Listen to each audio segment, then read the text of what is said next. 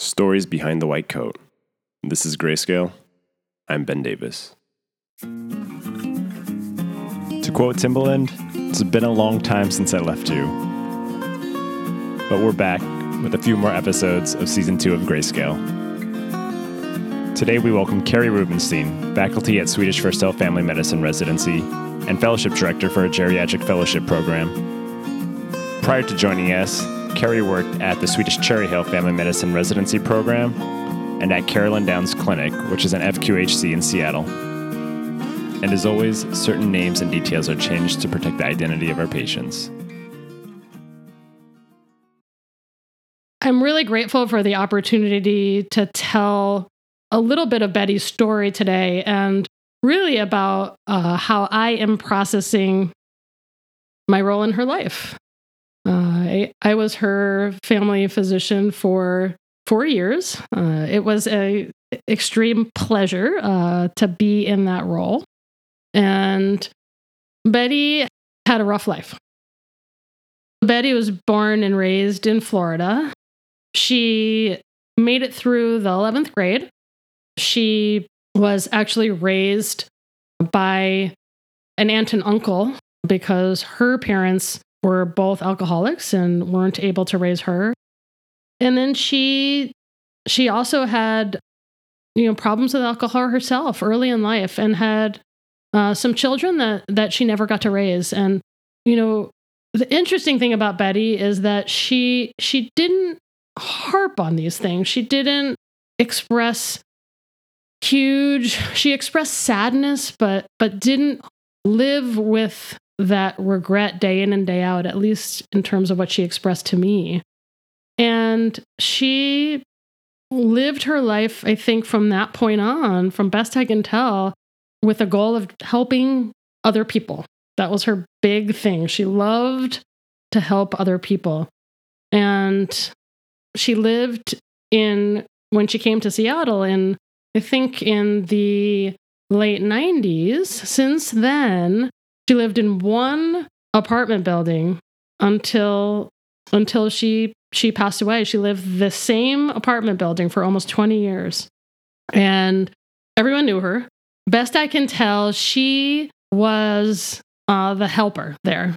And in terms of how that played out, I would know how well Betty was doing if she told me that she was doing not just her own laundry, but also the laundry of other people in the building. She would do that for people. She would look out for people. And yet she didn't have close family. She was never married. And she didn't have people that she could rely on when things got tough for her. And we knew this about Betty, and for the last several years have been working on trying to identify somebody who could speak for her, to be her surrogate decision maker if she was unable to make decisions for herself. And as many friends as she had in that apartment building, she didn't have anybody that could step up and do that job for her. And that was important, especially when she got sick. She was admitted to the hospital with a bad pneumonia, and she was septic. And she needed to be intubated, and for a short period of time, she was on pressors. And she was stable.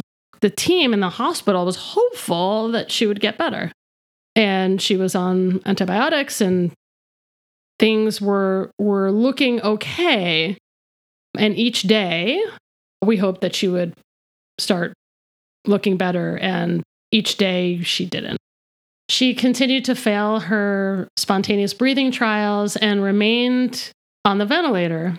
And I was involved in her care in the hospital as her primary care provider, but the intensive care doctors were really in charge.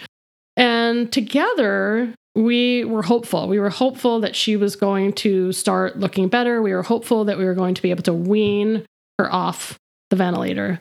And we weren't able to do it. Day in and day out, we were hopeful that the next day was going to be the day that she was going to wean off the ventilator. And it became clear that we were going to need to make a decision. We were going to need to decide whether she got a trach and went to a long-term care setting that could handle her needs, or we were going to withdraw her life support and see how she did. And typically in these cases, we look to family. We look to close friends. We look to people who she has designated as those who can speak for her when she's unable to do so. And she didn't have anybody. She didn't have anybody for us to do that. And so that was us. That was her care team. It was an opportunity to reflect on what Betty and I had talked about during some of these conversations prior. And she had told me, she said, I want you to try to help me if I get really sick. I'm okay with being on a ventilator, but I do not want a prolonged episode where I am on a ventilator and have to go to a nursing home. That is not acceptable to me. And she was pretty clear, and it was pretty clear in the chart. And I brought that to the care team, the intensive care doctors and the rest of the care team.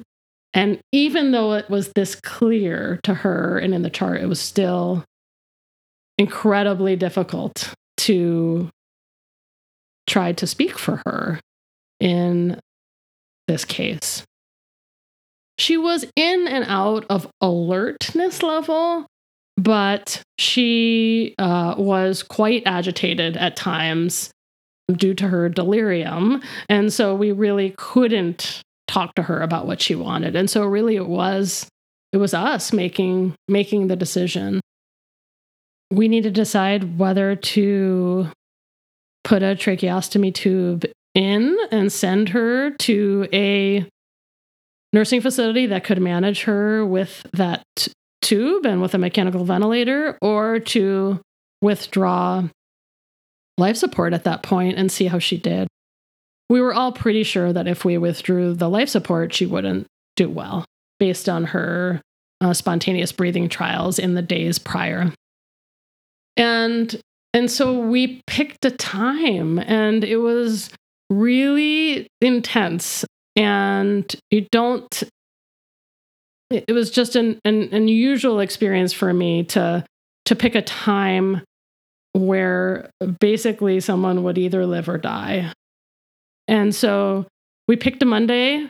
We picked a time when I could be there when my clinic was done. And we picked a time when a resident who had been working closely with her and who cared a lot about how she was doing and cared a lot about her could be there as well. And so Monday came around, and she had failed that spontaneous breathing trial that day, and we made the decision to proceed with removing her ventilator support. Betty was alert. She was awake. And yet she still had some delirium from the illness that she was experiencing. And at baseline, she had some pretty significant memory problems. And so it was very hard to tell how much she understood. But I went in and talked to her and said, this ventilator is not helping you anymore. And we're going to remove the ventilator and see how you do and give you lots and lots of medication to help your breathing and make you comfortable. And she nodded her head, okay. And so we did. We took her breathing tube out. We had given her some medicine to at least make sure she was comfortable in this initial transition, and put her on some high flow oxygen via a nasal cannula. And we sat with her. We held her hand. This is me and one of the resident physicians who was very involved in her care. And we sat with her and we waited. Her care team in the ICU, most notably her nurses, were fantastic. They were working with us and looking at Betty and making sure she was comfortable. And we pulled up some chairs and we held her hand. And, it was an unusual experience to be able to spend this time with a person. I felt really humbled to be there with her. And at the same time, I felt sad that she didn't have other family or friends that were there with her at the time. Betty, as I said, was a giving soul. She cut people's hair in the apartment building. She did people's laundry. She was looking to help others. And I just wondered why there wasn't anybody to be there with her during this important time for her.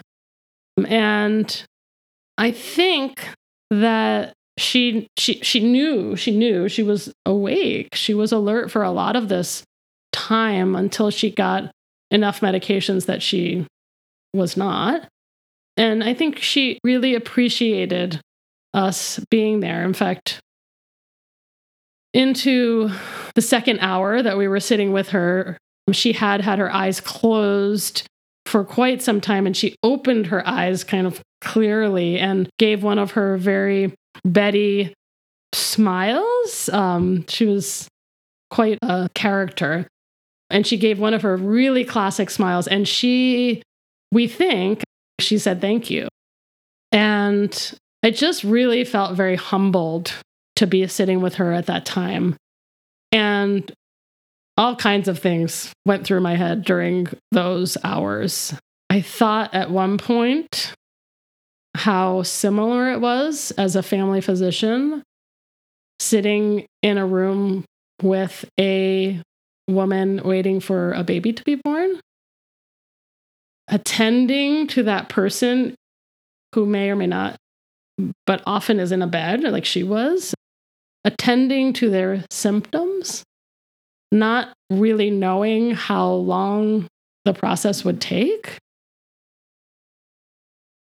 It was really interesting to me, and sort of you reflect, especially being a family physician and having the ultimate honor of being a part of both births and new life and deaths, the end of life, that this experience for me was so similar in some ways and obviously yet so different. As we sat, we did not know how long the process would take, similar to waiting for a baby to be born. At one point, it was well past dinner time at my house, and I had to connect with my family and say, just go ahead and eat dinner without me. I'm not going to make it home today for this. A very similar way to saying, hey, the baby's not born yet. It's going to be a while. I made a lot of eye contact during the experience with this resident, and I think that we didn't exchange a whole lot of words, but sharing this experience with her, being present for Betty at a time when she didn't have other people to be there, was a really meaningful experience between the two of us. By no means was I teaching her during that time as the attending and her as the resident, but I think that shared experience and the raw emotion of being with someone in the time and the process of their death was an experience that taught me just so much about what it means to be human and to be a physician and to care so much for somebody. And I imagine too that for this resident, she will walk away from this experience with a lot of lessons. As I sat, I thought about a program that exists, not at the hospital where I work, but at other hospitals, called No One Dies Alone. And I believe that this program was started in Oregon by an ICU nurse. And it is not a national organization per se, but it is an organization that any individual can start at their own hospitals with the sole purpose of having volunteers to sit vigil with people as they are dying, in particular when they don't have other people to sit with them. And I thought about this program because that's what we were doing for Betty. We were sitting with her. We were being with her. We were holding her hands. We were stroking her legs. We were making sure that she was comfortable. And you know what? She was comfortable. During the whole process, she was comfortable. And that's to the great credit of the nurses that were taking care of her, who were really expert in treating end-of-life symptoms as they occurred in this process. And as Betty's physician, I deeply cared about her symptom management at the end of life. And sitting there as somebody who cared about Betty, I cared in a different way, but also I cared so much that she didn't suffer. So we had been weaning down her oxygen as we were giving her medications to make sure she was comfortable. She got a lot of medications. And after the oxygen was weaned down, we made sure that we had turned off as many of the alarms that were going off as possible, just to create a more sense of peace in the room. In fact, we, with the help of the intensive care nurse, turned Betty's bed towards the window. It was a beautiful day, and we thought that she would probably want to be facing the outside. And so her bed was facing the window, and we were sitting with her. And I was, again, so grateful how comfortable she looked and how at peace. And as we sat waiting, we sort of wondered how long it would take. And then we started seeing a lot of the more classic signs. She had periods where she would stop breathing and then start breathing again. And it became clear that that was happening more frequently and that she was getting closer to her death. And then she just stopped breathing, and we sort of listened, watched her chest and listened, and she had died. And there was a sense of relief, I think, at that point. We knew this was happening. We knew this was going to happen. And I think the relief for me was just knowing that she didn't suffer.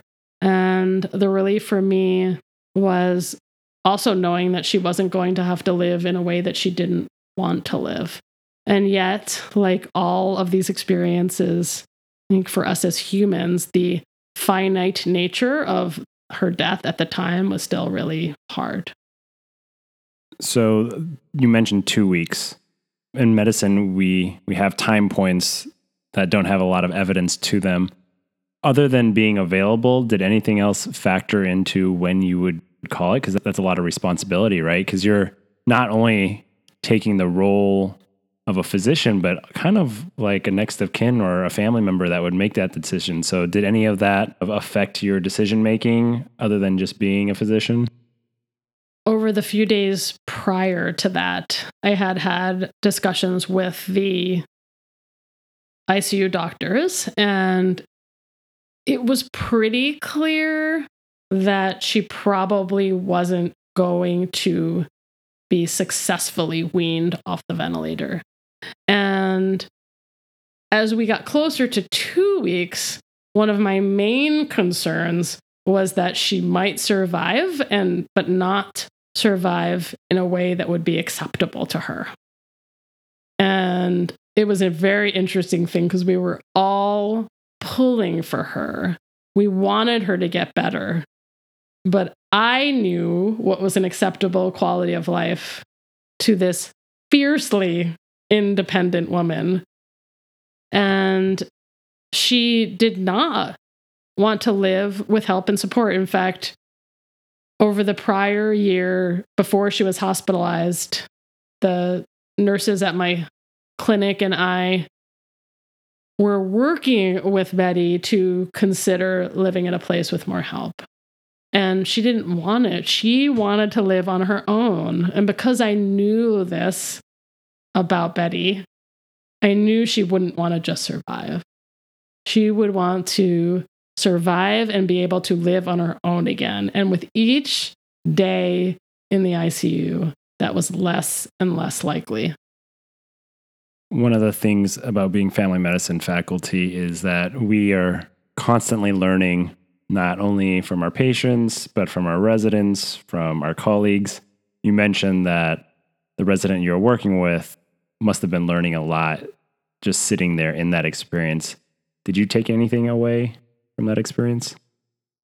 Being present for important things in our patients' lives is probably one of the greatest gifts that both we can give patients and they can give us.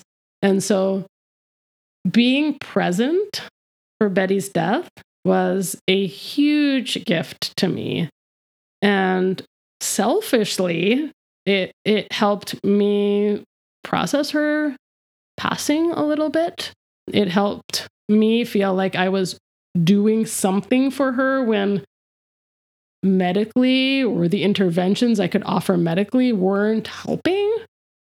And I think that the lesson I learned is any time you possibly can be present for particularly births and deaths, I think, as a family physician, you have to do your best to be there. And it's not always possible, but the benefit in terms of, I think, what our patients feel is huge. And then I think what we can take away from the experience as just human beings doing this intense job that we do every day, probably the biggest lesson that I will take.